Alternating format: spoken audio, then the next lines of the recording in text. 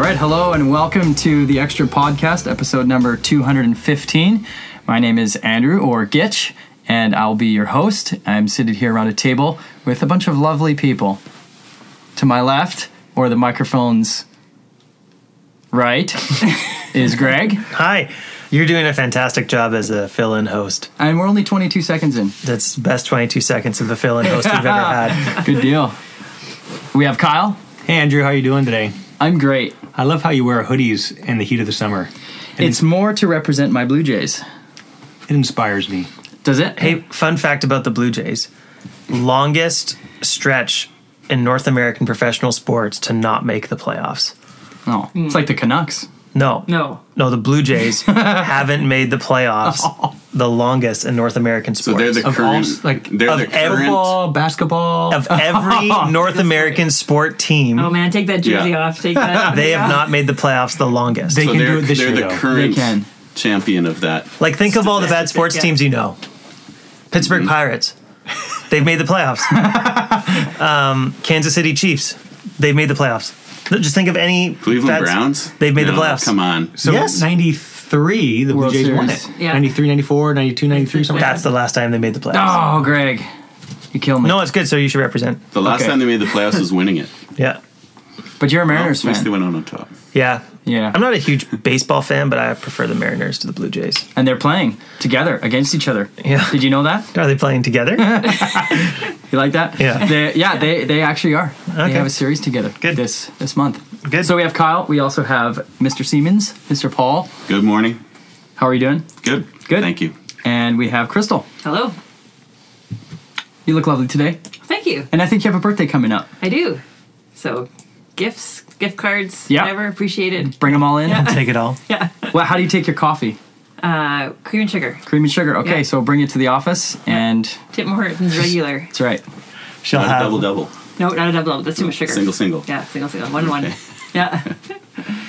Cool. So to start off, we have a question that follows up a discussion we had a few weeks ago where we talked about some of the prayer initiatives we have. We also talked about how we pray. And this question talks about, first of all, noting that Darcy's away in Thailand. So I guess we can talk about anything now that he's away. Continuing from the prayer discussion a couple of weeks ago, what about pray announcements? Yeah, the prayer announcement. So when I'm praying, I inform people of Of things new they might not information. otherwise know. And news via a prayer. Right. So what do we do with that? Well, we talked a little bit about this before we got on air, actually. There's a little bit of a mini debate already. We have two polar opposite on the sides. Kyle versus me. Yeah, the two Ks are going to go at it on this one because Kyle is a massive proponent of prayer announcements. He sees the... Well, within reason, I think. Yeah, sure. And Crystal I just don't do it. can't stand him. No. You have to have everything announced ahead of time. And then you just pray into it. So I tell people which church we're praying for, what events we're praying for, explain it. Yeah, I don't like the new announcement in the middle of the prayer. I think it can be done tastefully. So I'm not saying that everything has to be, but I don't like it when they say, let's pray for the funeral that's happening at 1:00 on Saturday and enter by the front door, all this stuff in the middle of the prayer. It just seems to take away from the whole, In lieu of flowers. yeah. Yeah, I'd usually dive into prayer to spend more time in prayer, but don't want to use it as a way to fill in so many details about something that it becomes an announcement. Just, we always pray for a church in the community, and that's great. And we always pray for a missionary.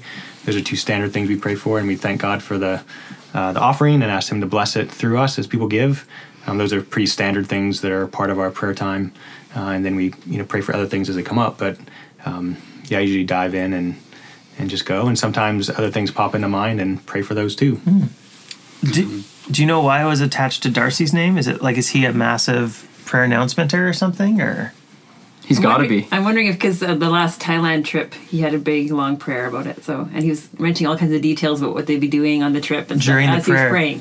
So I'm wondering if that's what the little dig was at. What about adding information to the prayer, just information details? For example, we're praying for so-and-so who's very sick at the Abbotsford Regional Hospital and Cancer Center. Adding fill-in stuff. Does God not know where Great Aunt Ruth is and what room she's in? Well, somebody might want to go visit her. afterwards. So that can be helpful. Can be helpful. So you don't, Kyle, you don't see any, I mean, there's no like moral No, issue with it's not. it. It's a preference thing. Yeah, it's what you're comfortable with. Right. I always wonder, see, when I'm just in the congregation, when I'm Greg congregant, I don't like the pronouncement. I feel like I'm getting blindsided by information that I was So like, do you need It- every topic mentioned before the prayer that's going to be prayed for, or do you feel lost if it's not mentioned? see, Or- I don't, it's not that I feel lost. No, maybe it is. I like to know where we're going in the prayer, and I like to know what we're praying for. But I think you're right. There's certain details when they come into it. It takes your mind off the fact that you're praying, and it makes you think about the event or the topic, or whatever that's being prayed about, rather. Somehow it seems like if there's too much information pieces packed in. Yeah, maybe even just mentioning, I don't know. I'm a fickle prayer. Well, if not making announcements or not informing the topics ahead of time is a distraction, then maybe I should reform my ways. Well, I don't know. I'm just saying, Paul. Where are you on the prayer announcement spectrum? Well, I think it's a good idea to let people know ahead of time. I think when I know in Florida, in our church down there, when I would be asked to lead congregational prayer, I would get up and I would announce, okay, these are the people we're praying for. We would do a church of the week, a unreached people group of the week, and a missionary of the week. Similar kind of idea. Yeah, As we do it's here, similar yeah. as what to what Northview does. So, Yeah. and I would get up and then I would say some facts about the missionary. You know, they are in Thailand. They are or in down there. Our church, the country that we really focused on for missions was Japan, and so we had a number of people over there teaching or church planting in Tokyo, that kind of thing. So, I would get up and say who these people are, you know, if they're members of the church or if they're part of a parachurch organization or whatever. And then with the unreached people group, we'd say a little bit of background about what they're like, where they live or whatever. And then during the prayer, it wouldn't necessarily, I could pray for their church plant. And the people knew, their church plant. They already knew that. Yeah. So they didn't, while they're praying, they could just pray rather than thinking about, this is news to me. They knew it ahead of time. See, I'm okay with details in the prayer that weren't stated ahead of time. I think you need a roadmap. I think it's when the concept is being introduced mid-prayer. And it's outside of the norm of what we do at Northview, the missionary and the church and the offering. If it's something additional to that, I'm like, oh, okay. So does that give you then right at the end of the prayer to not say amen? You don't agree with the prayer? Right. You didn't know. You you got blindsided. I need some time.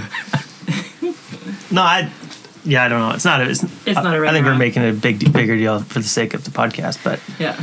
I'm sure as we're talking that the majority of there is no probably majority from our listeners about if they're pre-announcement or They've probably turned us off by now. yeah. They're like, okay, skip to the next topic. And some people might be like, pre-announcement. I didn't see that tab on the website. I didn't know that was a thing. That's right.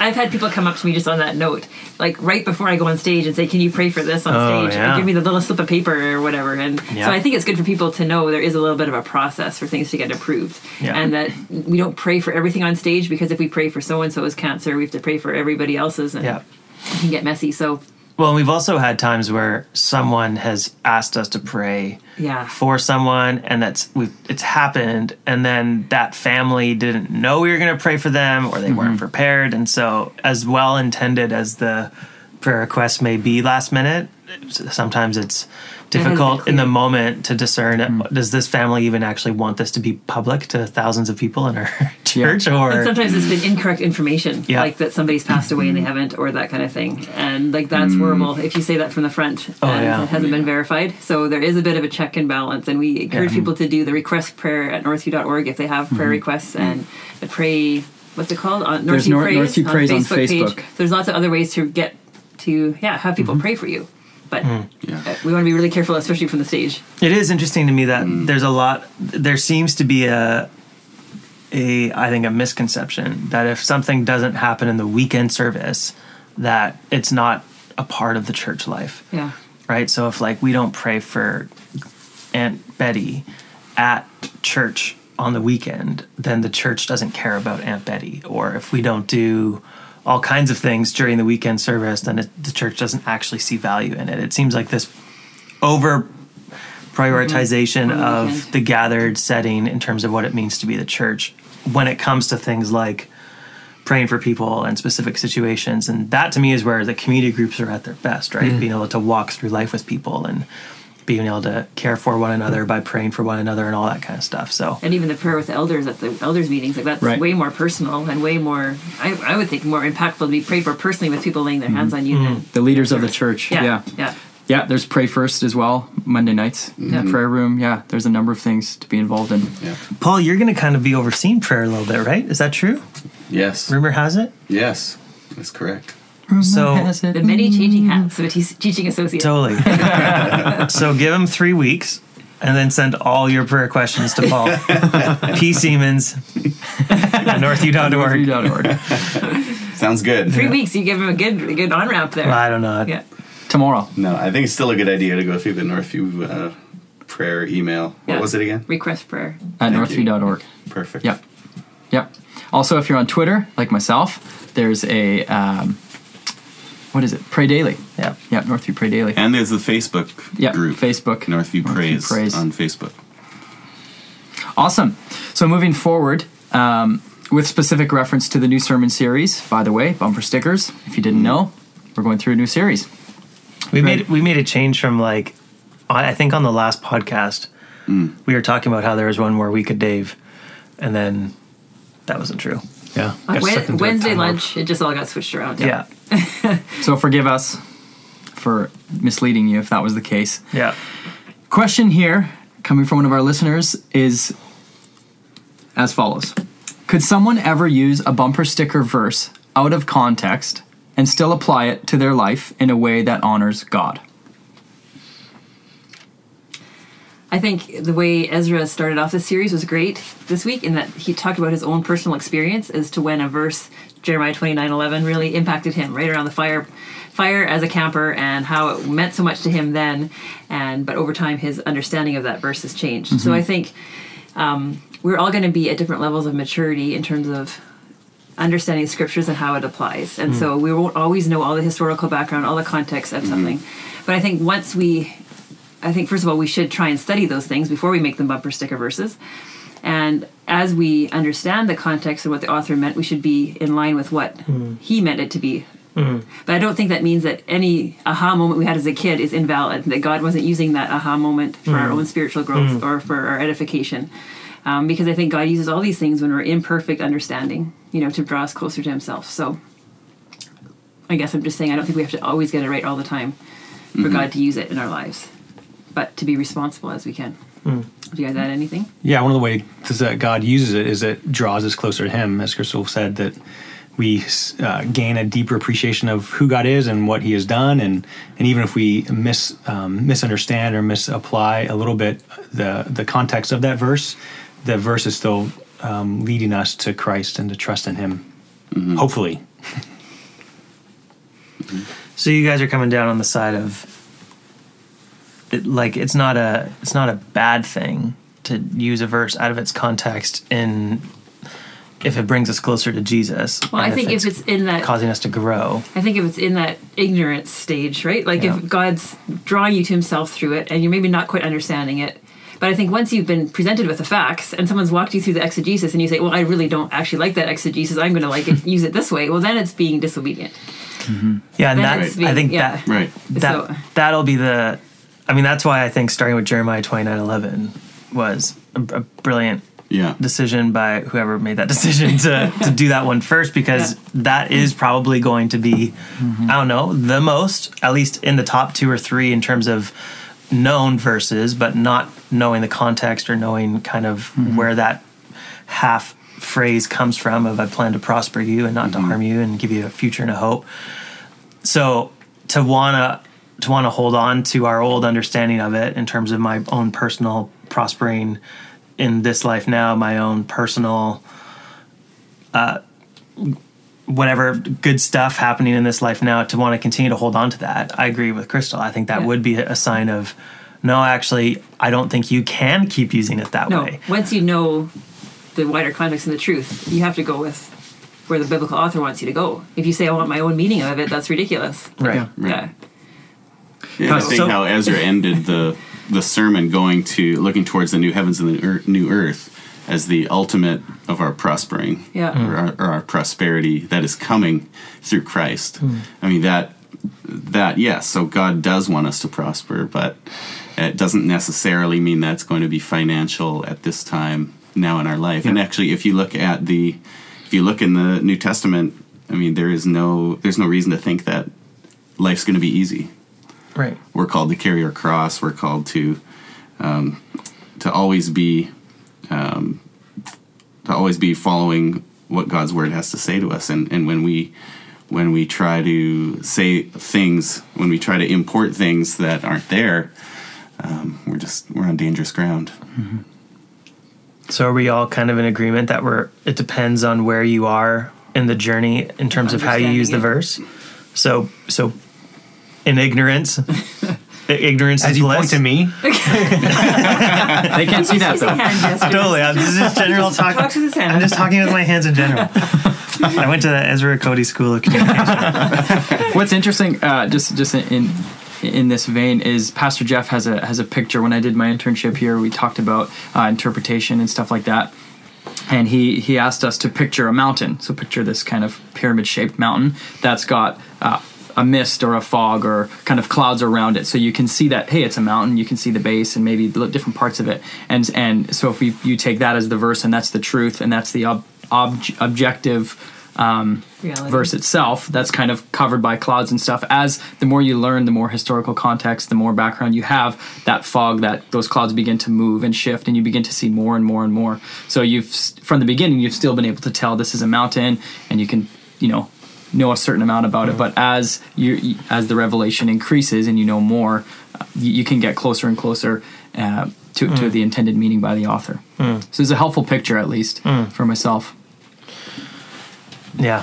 And I think the more you get into that intended meaning, the more meaningful it actually becomes. Like that verse became way more meaningful to me hearing it in its context than it would have been before too. So I think we do a disservice to ourselves if we don't want to dig into that, because the closer we get to the real meaning, the more I think it'll speak to us and encourage us. And I think some of us who are going to be involved in preaching in the series over the summer, like, we're going to have our own moments of looking at these verses that are well known and having our own, like, oh, cool, I didn't actually really see how that connected before, and I didn't really see that line of thought, how that's being brought in by the author here, and so it's going to be exciting for us to be able to kind of share some of those. I'm studying John 3 right now for the sermon I'm preaching on John 3:16, and that whole interaction between Nicodemus and Jesus is, I mean, I'm learning all kinds of stuff that I was aware of the story before, and I kind of knew about it, but I didn't really know it. And so getting the opportunity to really study it and see what's happening there has given me a greater appreciation for, I don't know, the most famous bumper sticker is John 3:16. right? Where you get the rainbow-haired dude at the sporting events with John 3:16, right? It's everywhere, right? Yeah. There's even some company. What is it? It's one of the clothing companies that has it on all their bags. Oh, isn't it In-N-Out Burger?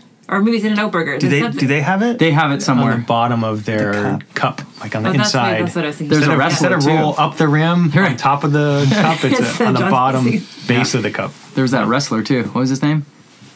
Austin. Yeah. Yeah, There's Steve him. Austin. That's in context. Yeah, totally. Professional wrestling and John 3:16, right. they go together. Totally. The other part is that 3:16 though. Sometimes our misinterpretations are the things we want the verse to say are actually true, but it's just not in that particular context. Exactly. That's not the right verse to prove it. Right, so you need to go somewhere else. So yes, that is a true fact about God or about about Christ or about God's will for us. That is true, yes, but not in that particular context. So you may have to go somewhere else. So it's a Right doctrine, wrong text. exactly. Luckily, God's got grace enough for all of us who, I think back to some of the things I taught 4 years ago, I'm like, oh shoot, like, did I really say that? Totally. So totally, as we get more knowledge and understanding, He has grace with those things we said in the past that weren't quite on base. But you have your PhD, you have your doctorate now, not a PhD, but Kyle, so do you know everything now? No, one of that the it for things. you, end of the road? No, one of the things you realize, and one of my professors in university said this, and I was like, maybe. But I think he's right now. Is that the more you learn what you don't know. Yeah. The more you realize that there is just a vast ocean of things to understand in God's creation and about God Himself that will never exhaust, and that's cool.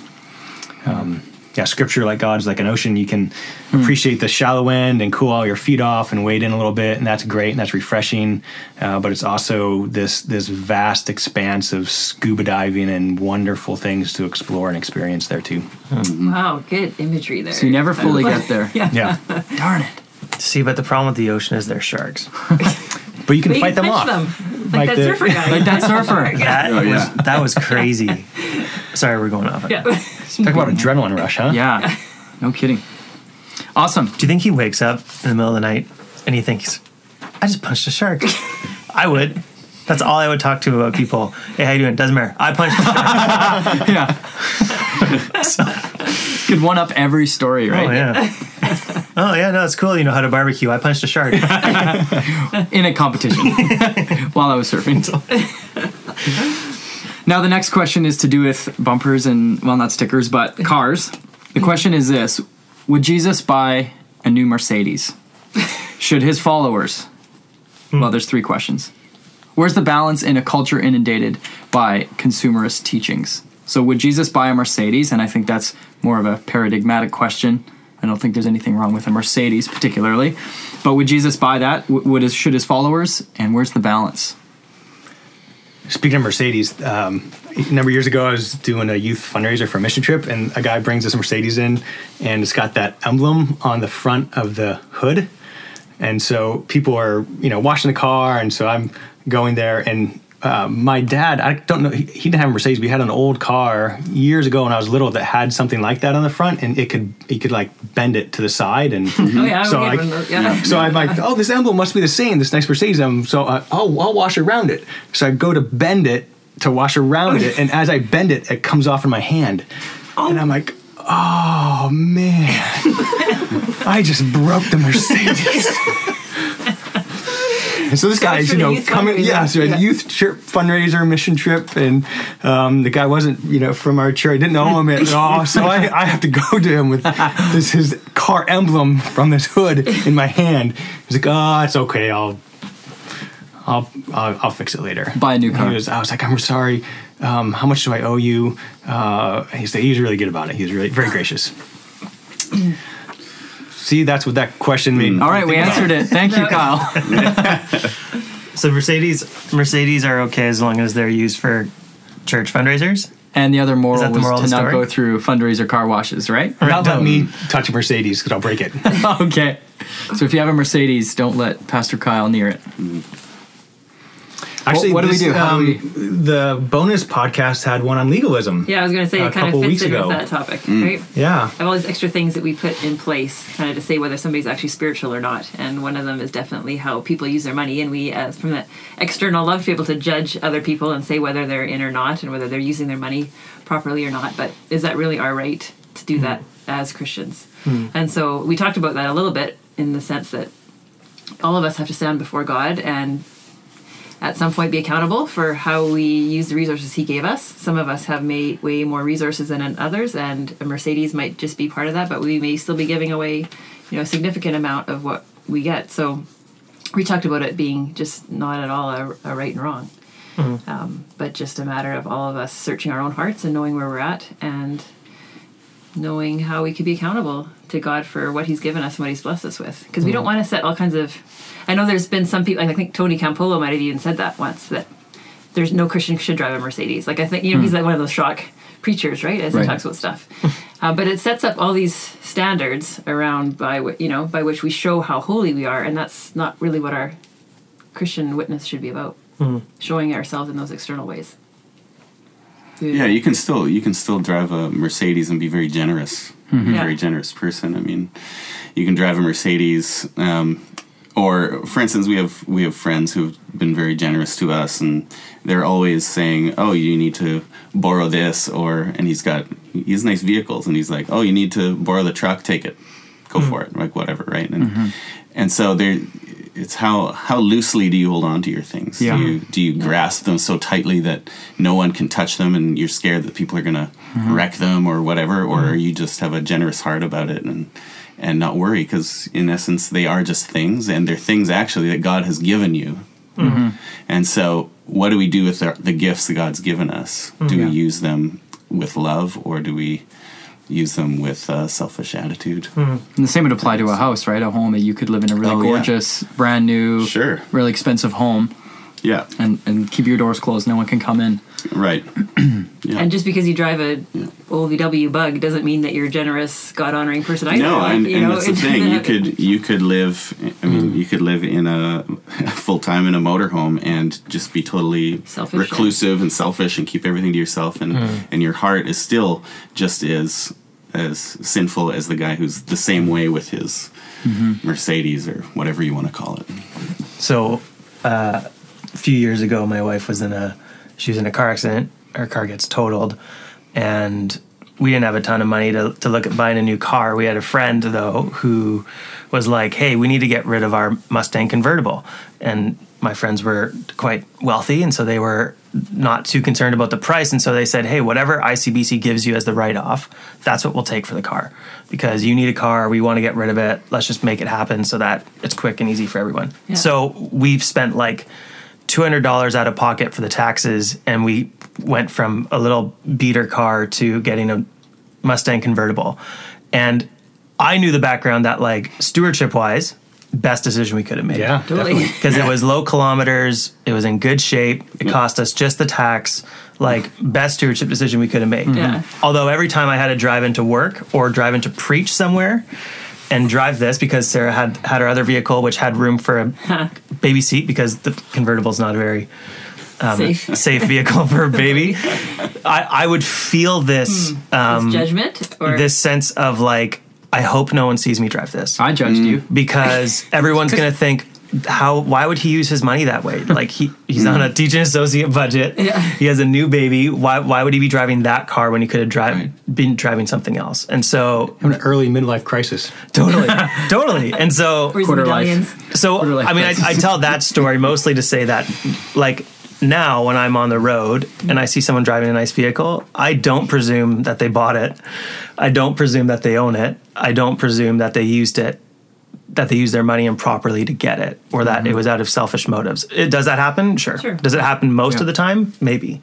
But there's also those stories of the written off beater and the gifted newer Mustang, where you're like, no one would have seen that backstory. They just would have seen Pastor Greg drive down the road in a Mustang convertible, thinking what a waste of his money or whatever. And your hair flowing through the breeze as the top is down.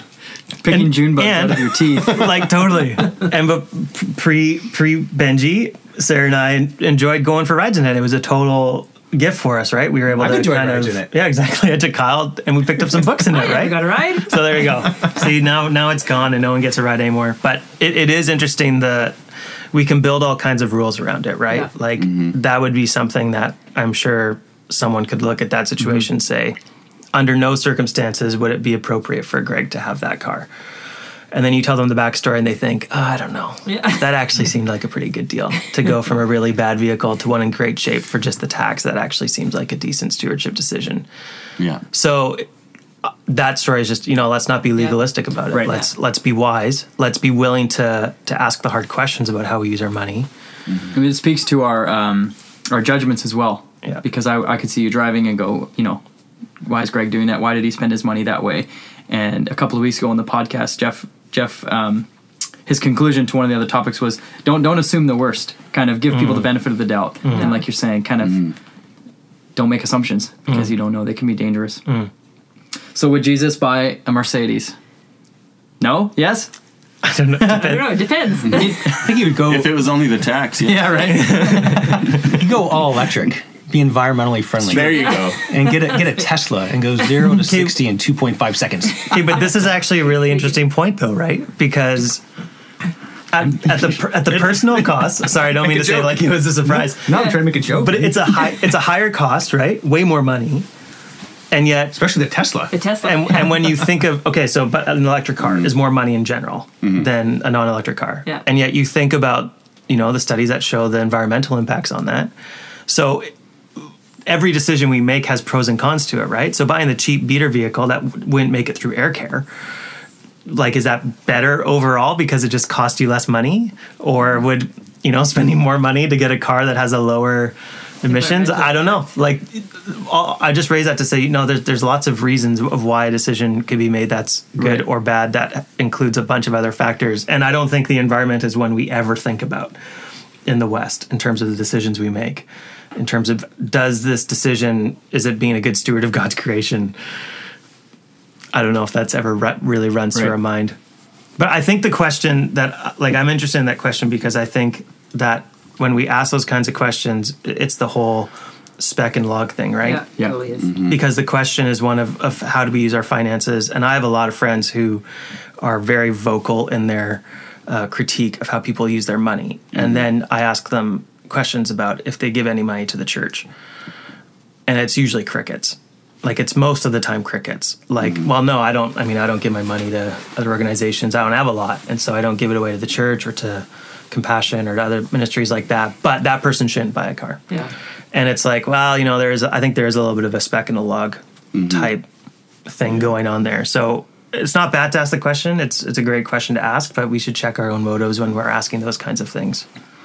Yeah, avoiding legalism isn't to avoid all law and just kind of do what you feel best. It's to recognize the specific law that God has written for us in this covenant, in this era, and to be diligent with following those rules, those laws, those instructions, and to actually have delight in the duty of doing that.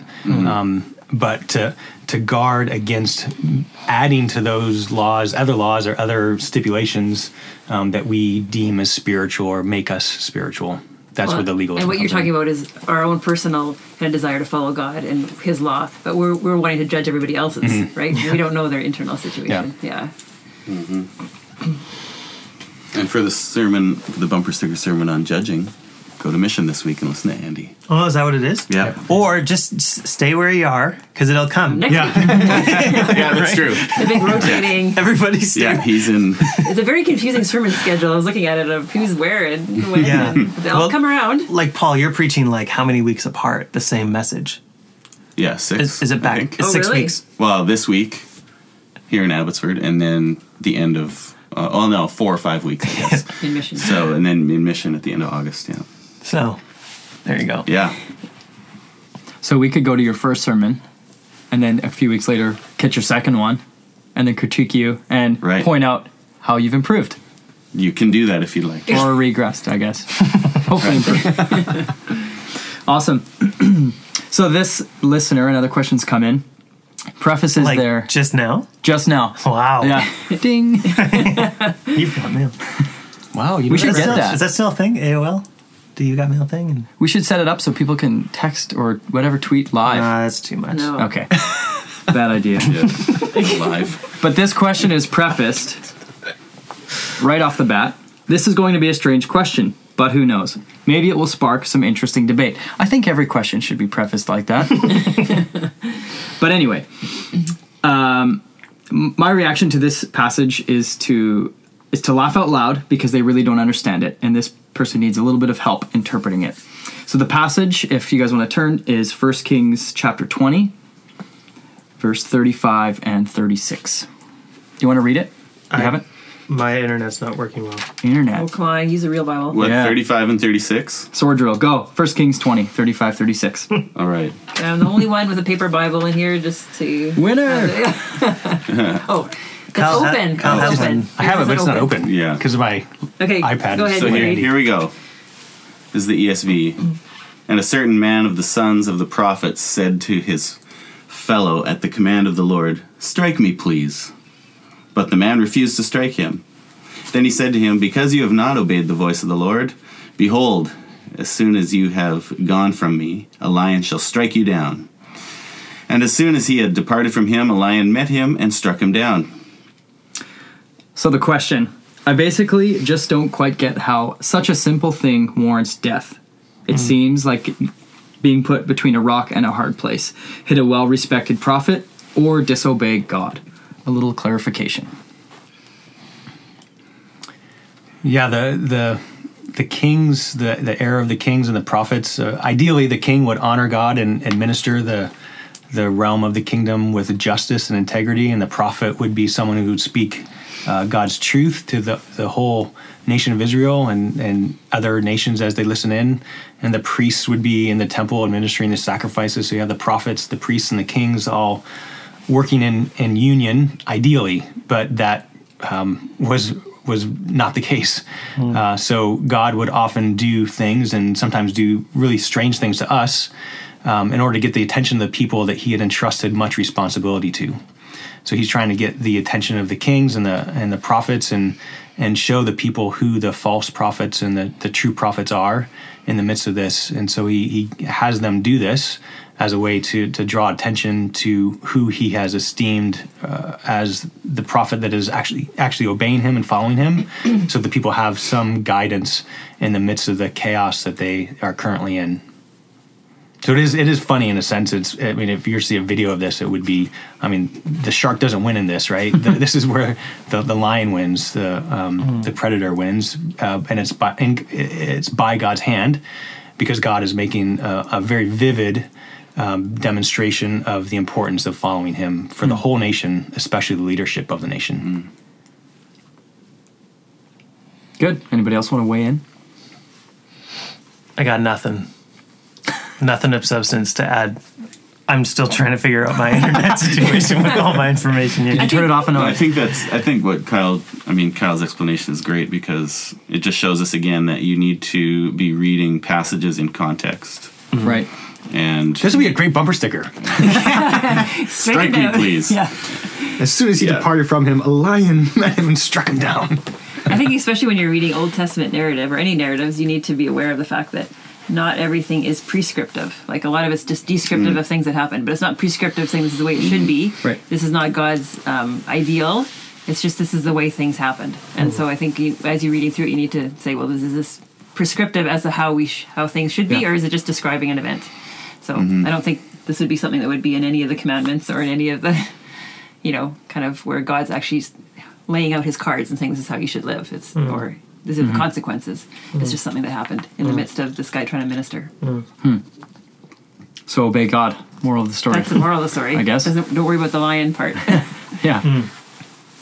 Yeah, that's a really helpful distinction, the descriptive versus prescriptive. Yeah. As we read God's word, all of it's written for us and for our benefit, but it's not written, it's all written for us, but none of it's written to us.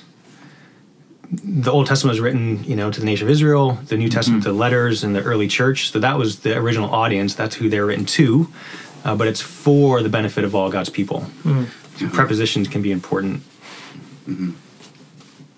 Well, That would be a good T-shirt. Prepositions. Prepositions can be important. That's a bumper sticker. Yeah, English teachers would love it. totally. I know a few. Yeah, that's right.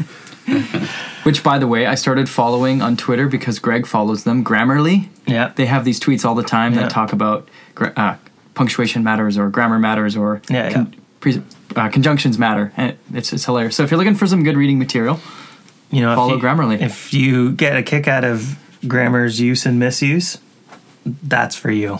it's pretty good. I don't know if it's a broad population base, but It's dry, but it's not. most of the images that pop up, I save them because they're just Yeah. great. I show people, Yeah, and they usually don't like it. good. It's not as as popular or widespread as like people's love of the Minions.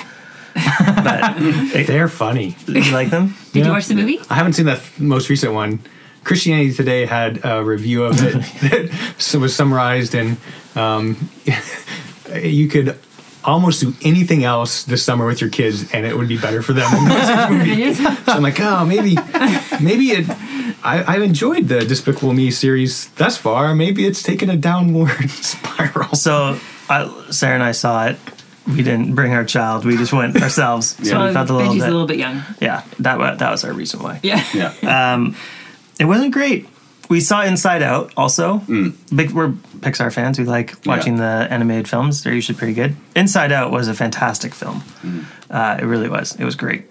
Minions is they are a great Robin and a terrible Batman.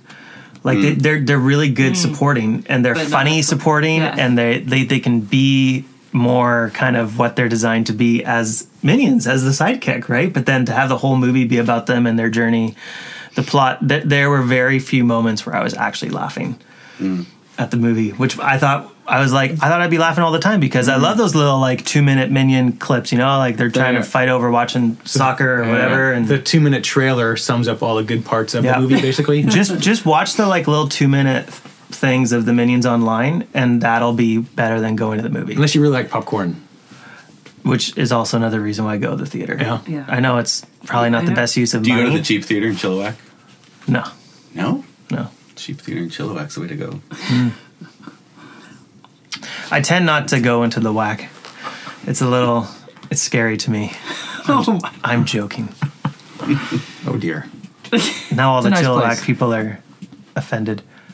I don't go there To Chilliwack? to Chilliwack. Paul does.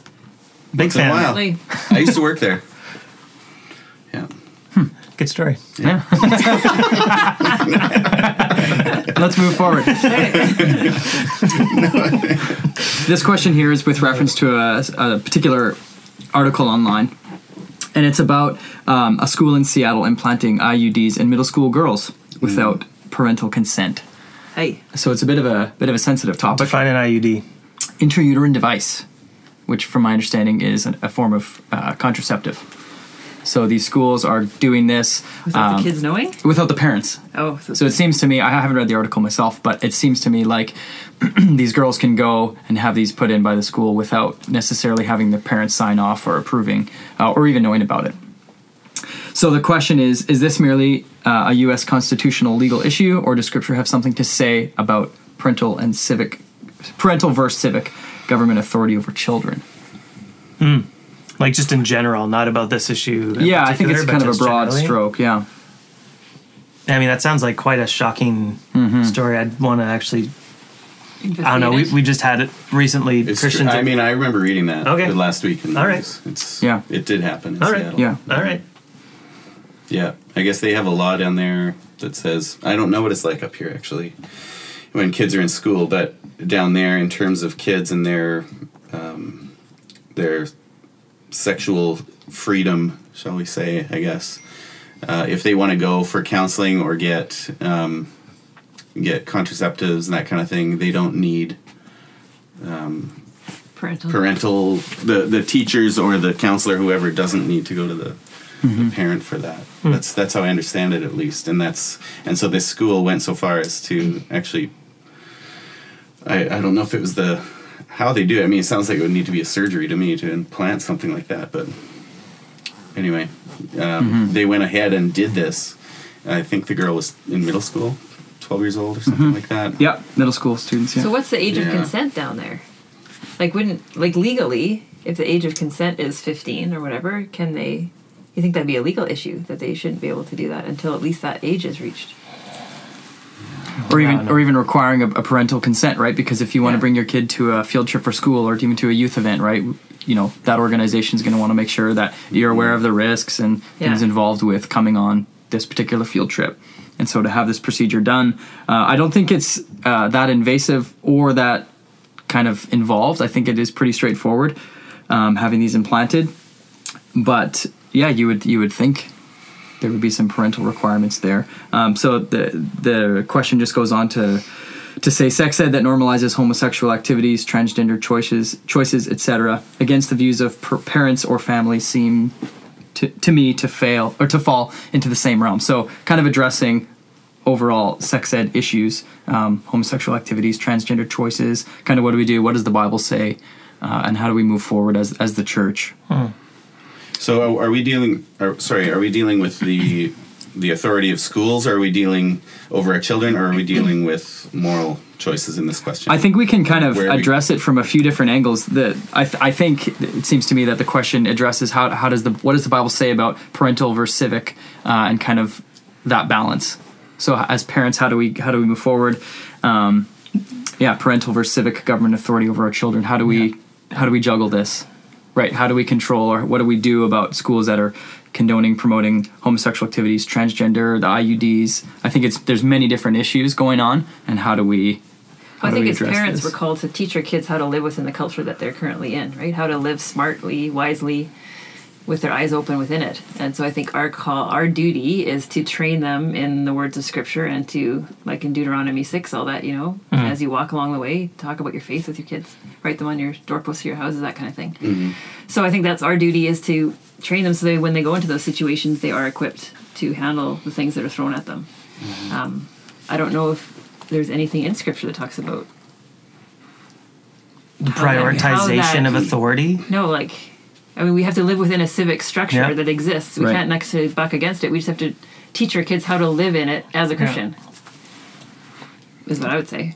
Yeah, Scripture tells us to honor the emperor in Yeah. the New Testament in Rome, and he was not always a very nice guy, especially in that time.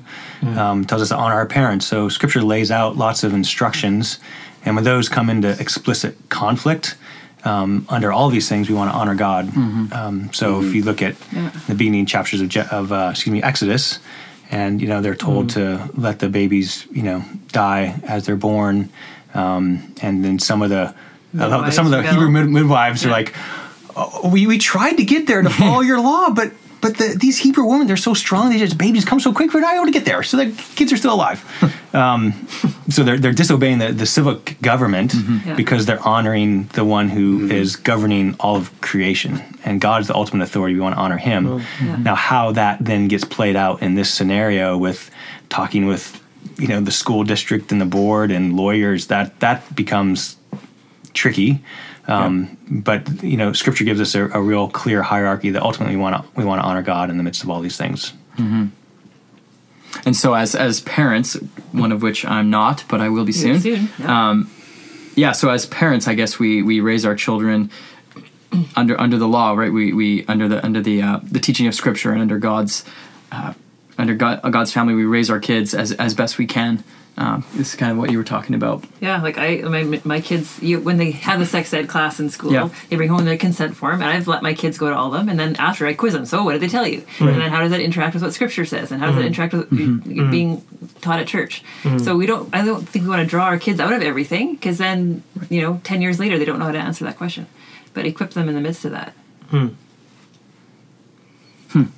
Any other thoughts on the issue? No, sir. Nope. All right. Well, thanks for listening. Thank you for your time. It's been great, and we'll be back again next week. Thank you guys for being here. Good job hosting. Thanks. Oh, hey. Thanks, Andrew. Go Blue Jays. Yeah, they need it. They need all the support they Oh can get. man, we're below 500 now. That's not We, surprising. they. Well, Yeah. Anyways.